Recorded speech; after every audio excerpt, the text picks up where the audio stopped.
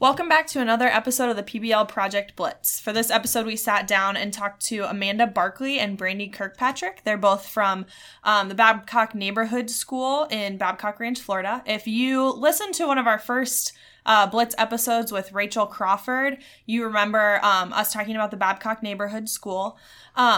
These facilitators were awesome enough to sit down with us and talk over the phone on their spring break. So they were poolside with their kids. So if you hear any background noises, that's what's happening there. So we're really, really appreciative, and those in education kind of understand what that sacrifice is. It's so important to take some time away from school to rest and recover as you kind of get that break. It's really needed. And so, again, we're really happy that they were able to spend some time sharing their project with us. The project they shared with us was in a second grade classroom, and the title of the project is called Germ. And so they kind of explored how to make sure that kids would stay healthy and do the right things to make sure that they could be at school every day when they needed to be there and that they could stay healthy. If you're liking the music that you're hearing on our podcast, this is a band called Attaboy. The song is called Waking Up. You can find their music on Spotify, and the link to that is in our show notes. Enjoy this interview.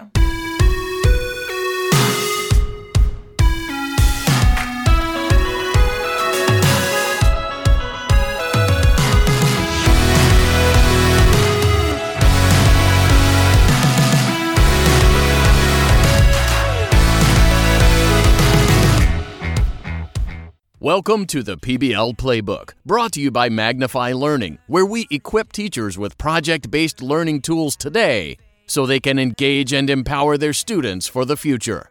This podcast will give you the playbook of real PBL facilitators in the classroom, just like you, and help bring you strategies and tools for your PBL game. Now, here are your PBL Playbook hosts, Josh and Andrea. Gotta find a better way.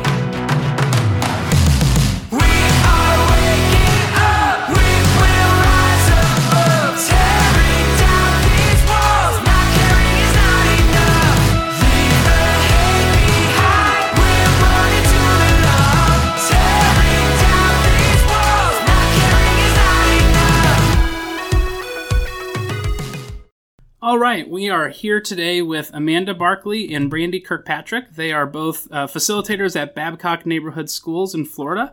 They're second grade facilitators, and they're going to talk a little bit about a project that they did in their classroom that they called Germ. Brandy and Amanda, can you go ahead and give us a quick introduction and kind of tell us about how you landed in PBL and what your experience has been? Yes, hi, I'm Amanda, and we kind of came about the Germ PBL because it was already in the first week of school, and some of our students were already getting sick, and being at a smaller neighborhood school, I mean, everybody knows everyone, so that's where the authentic concern came about in our PBL. So we saw an opportunity for that, and kind of rolled with it. So yeah, this is Brandy Kirkpatrick, and it just kind of, it became its own thing, and it was with pure concern of the children and their friends that were missing everything in school that the whole idea of our PBL came about. So super authentic, and we deal with that every year. There's that time when everyone starts getting sick and germs are going around. So talk to us about how you turned this authentic problem into a project. How did you launch? What were some of the standards that you addressed? Who was your community partner? Talk about the process of creating this project in your classroom. Sure. So we kind of sat together and we talked about, like, okay, this is a problem. Why is this a problem? And we kind of brainstormed this big list of, like, oh my goodness, they're missing school, we're going to miss our friends, and they're going to miss recess and academics. So we just kind of took everything they had to say and we put it out there on sticky notes and kind of sorted it by, okay, this is what we know. What do we need to know about being sick? How do we prevent it? We kind of, led them through that discussion, and we came about with our driving question of how can we as BNS Germ Busters keep our school clean and students healthy so we can be at school to learn and do our best. And it was really cool because we had a few community partners. Our Dr. Edwards from Mama's Chiropractic came came in, and he was phenomenal. He talked with our students about the brain and how to keep your brain healthy and how the nervous system affects everything in your body. We had Mrs. Churchill, the lifestyle director in our community, come in and show us exercises and talk with us about what she does. And we also had a really neat community partner, Paul, come in, and she does all of the video and promo work in our community, and she showed us videos and editing for the students because our students wanted to make a music video. So instead of Ghostbusters, we were the Germ Busters, and it was neat to see they did every single part in the video, from just the different viewpoints and shooting the film to the editing to we had our own lyrics and costume designers. It was really neat to see all of that come together. That sounds amazing, and it sounds like it'd be a really fun project for the students. So talk a little bit about some of the impact that had on students. I think the impact is mostly they realized that they wanted their friends to be there at school with them. So they did have a lot of fun, and it started out as kind of a small PBL with the first drive, and then it just kind of morphed into this huge ordeal. And we pulled so many people in. We had so many different ideas. The kids were running around asking people how they were being germ busters in our school. We also did swab tests where we swabbed 20 different places in our school to see where the dirtiest, germiest parts were. And you would think it would be the bathroom. However, it was one of our children's shoes that was the dirtiest. And the monkey bars, that's right. The monkey bars were really gross. But we pulled in our art and drama teacher, and she helped facilitate all of our video. And they redid the lyrics for Ghostbusters as Germ Busters. And the kids didn't see the video until our exhibition night, when they watched it with their families.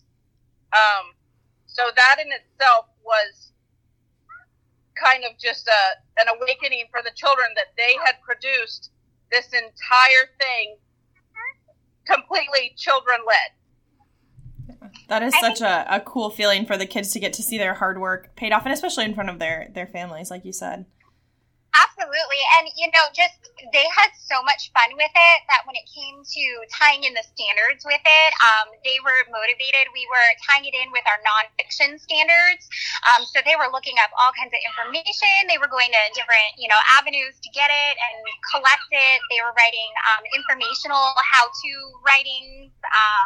We even did some demos in kindergarten and first grade classrooms where they had to write out the different steps of how to properly wash your hands.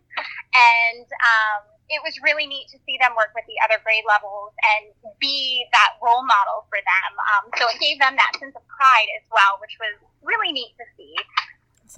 That's this project sounds like a really cool and just obviously authentic way to go cross-curricular and to integrate all of those kinds of standards. And you brought up the swab testing. I remember being in elementary school and doing the swab testing, and that's something that even that little activity that will stick with them forever. So, again, this project is incredibly authentic. It's a real problem. This is one of those almost like perfect PBLs that kind of falls into your lap because of the timing and because of the problem and how to address it and all those things. So talk about then from your end, like what kind of impact did this project have on you? Why is this one of your favorites? And how did it help you as a PBL facilitator in your development?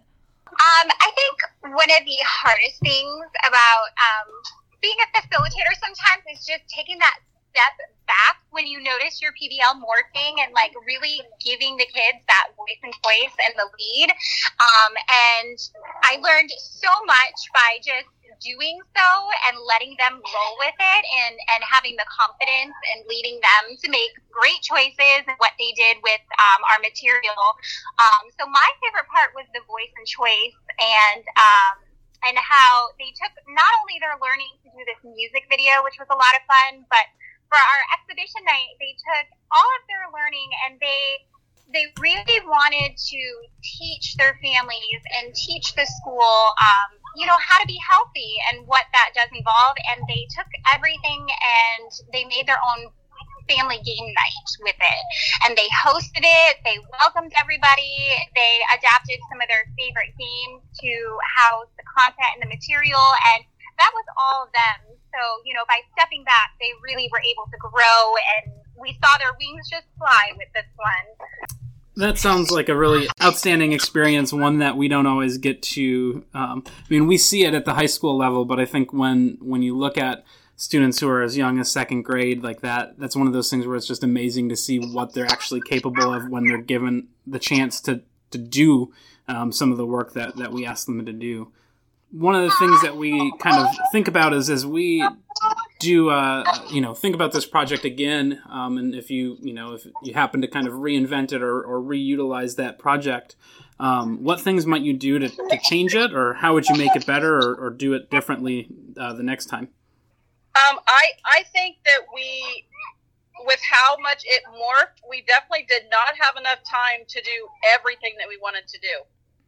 We wanted to publish a book with writings from the children explaining hand washing, how to stay healthy, and we were going to leave copies of it in our doctor's office that's actually in Babcock Ranch.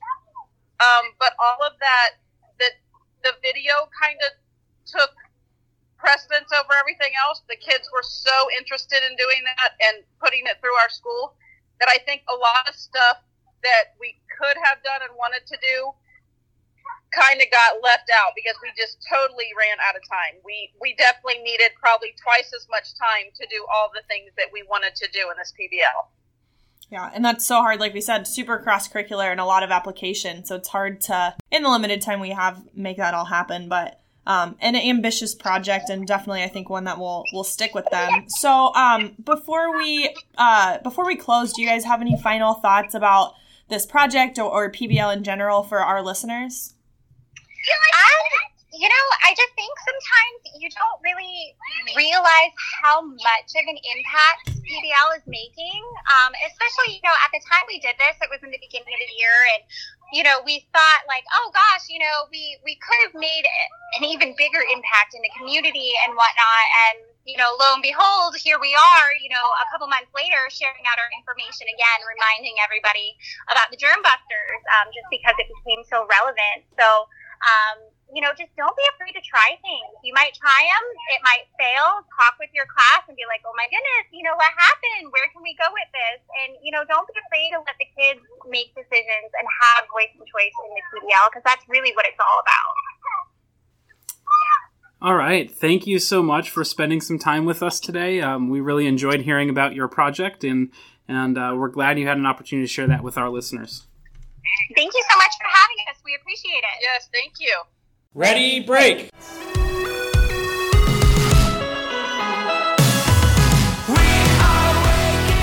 Thanks again for joining Josh and Andrea for the PBL Playbook, where we give you the playbook of real PBL facilitators in the classroom just like you and help bring you strategies and tools for your PBL game. If you want to reach the pod, you can tweet at AskGIEBS, at MissB103, and at Magnify Learning. Or you can email the PBL Playbook at magnifylearningn.org with any questions, thoughts, or ideas you have. Also be sure to show Josh and Andrea some PBL love by rating, reviewing, and sharing the PBL Playbook with other educators.